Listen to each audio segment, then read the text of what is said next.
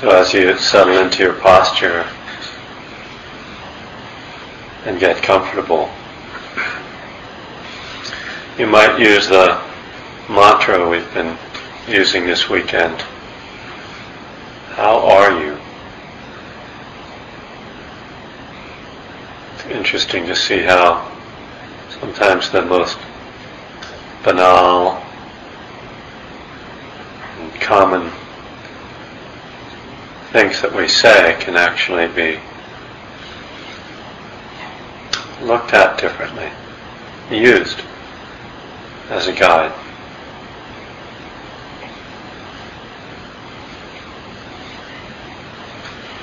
Sometimes we come to practice thinking we're just going to sit down on the cushion and be the way we want to be, hoping to ignore the way we actually are.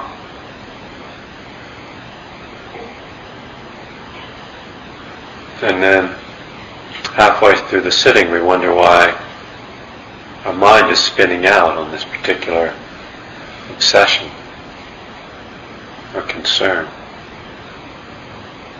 Because we never really asked ourselves how we were.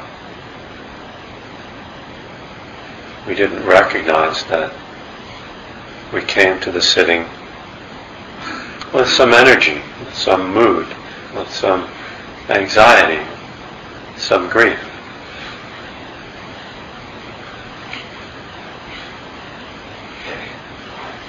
And so as we try to pay attention to the breath and create some ideal experience in meditation in the background, our real concerns were bubbling up and finally take over our sitting. So I like to ask right at that moment of beginning the sitting, what's going on with me right now? What's my physical energy? I'm going to have to work with that during this sitting. If I'm sleepy, I'm going to need to sit with a strong posture and perhaps let my eyes be open and take in some light. If there's some strong mood, I need to see that, open to that, allow that, before I can expect it to subside.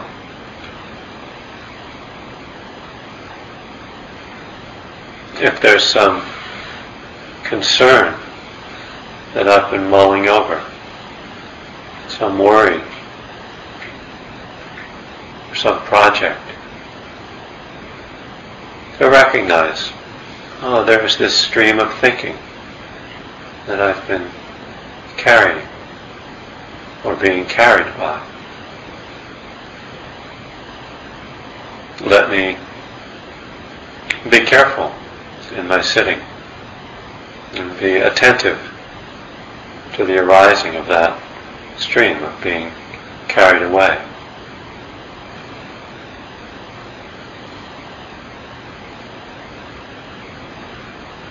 So all of this is contained in the greeting to myself. How are you? The inquiry.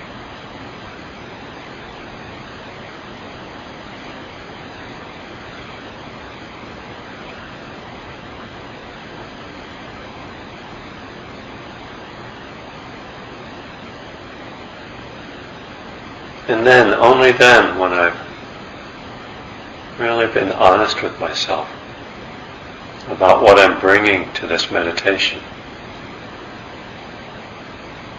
do I then try to aim the attention, try to guide the attention to the breath.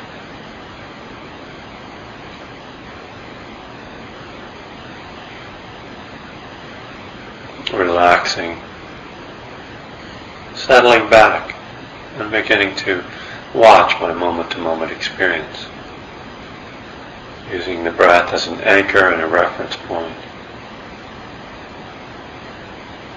but taking care that those things that I brought with me get the needed attention and the appropriate space.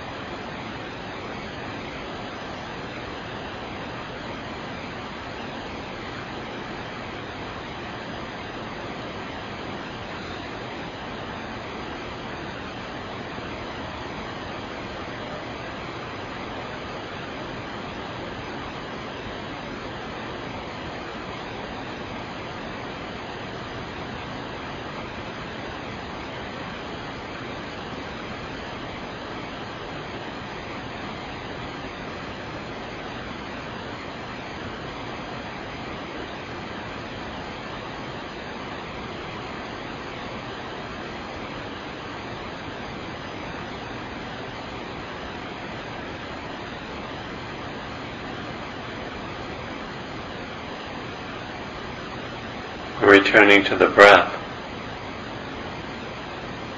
Each time we notice that the mind has wandered,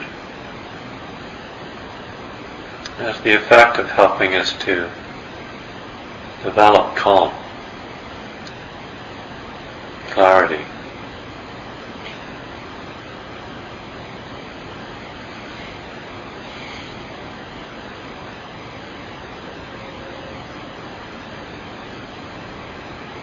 The repetition of this practice is what cultivates concentration.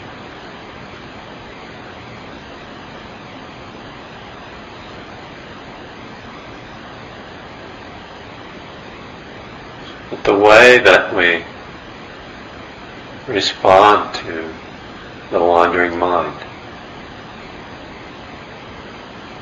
and the attitude with which we notice and come back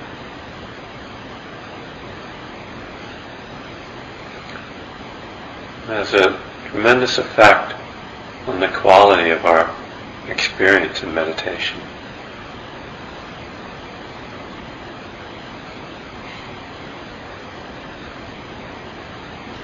it's natural that we want to stay focused, to gain the benefits of a pleasant experience of a quiet mind.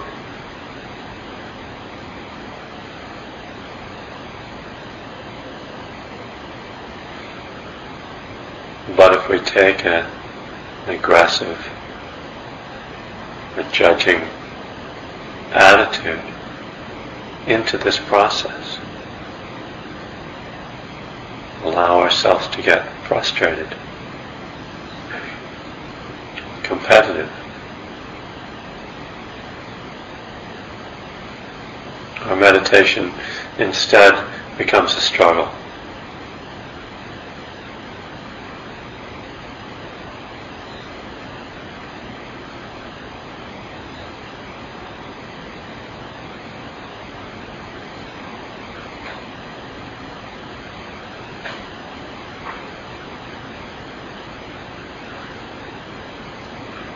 So bringing a certain recognition of your lack of control.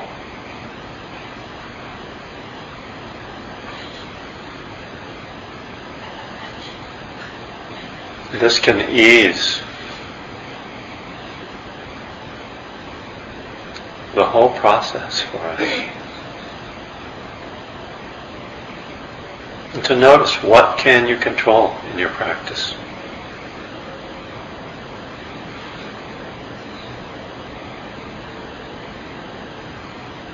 And what is beyond your control? What must just be accepted as the way things are?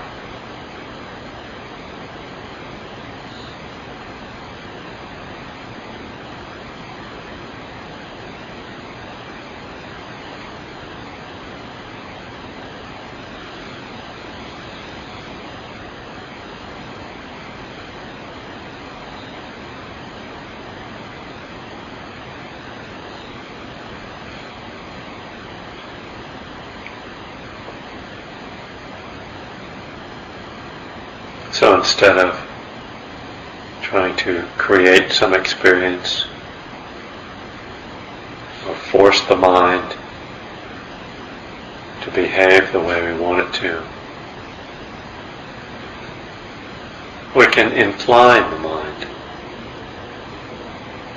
A gentle suggestion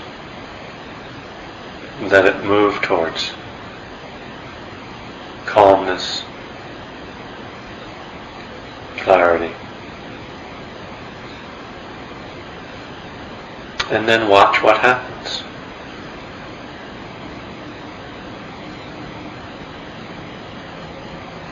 If the causes and conditions have been cultivated, that inclining will lead naturally towards that calm and clarity.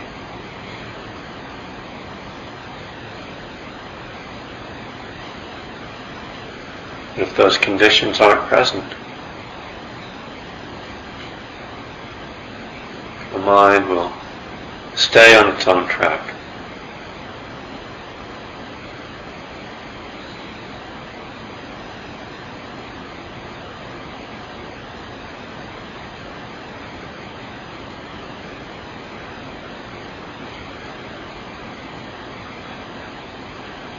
A repetitive practice gradually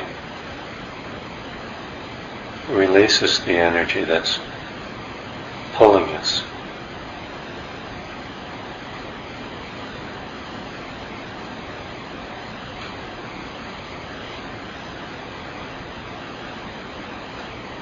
That gentle repetition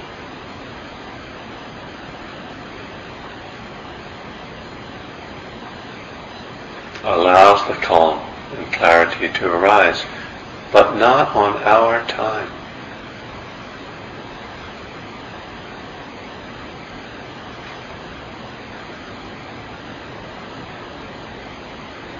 So in this way we try to bring trust, faith in the process. Trust, faith in ourselves.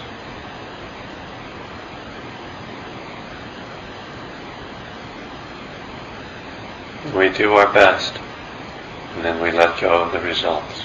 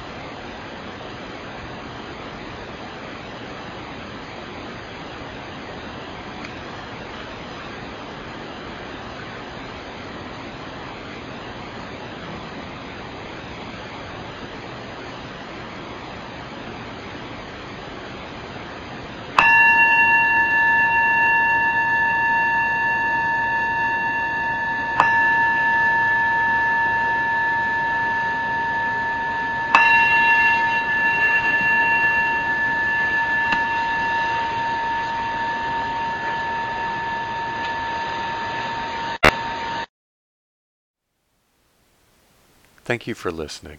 To learn how you can support the teachers and Dharma Seed, please visit dharmaseed.org/donate.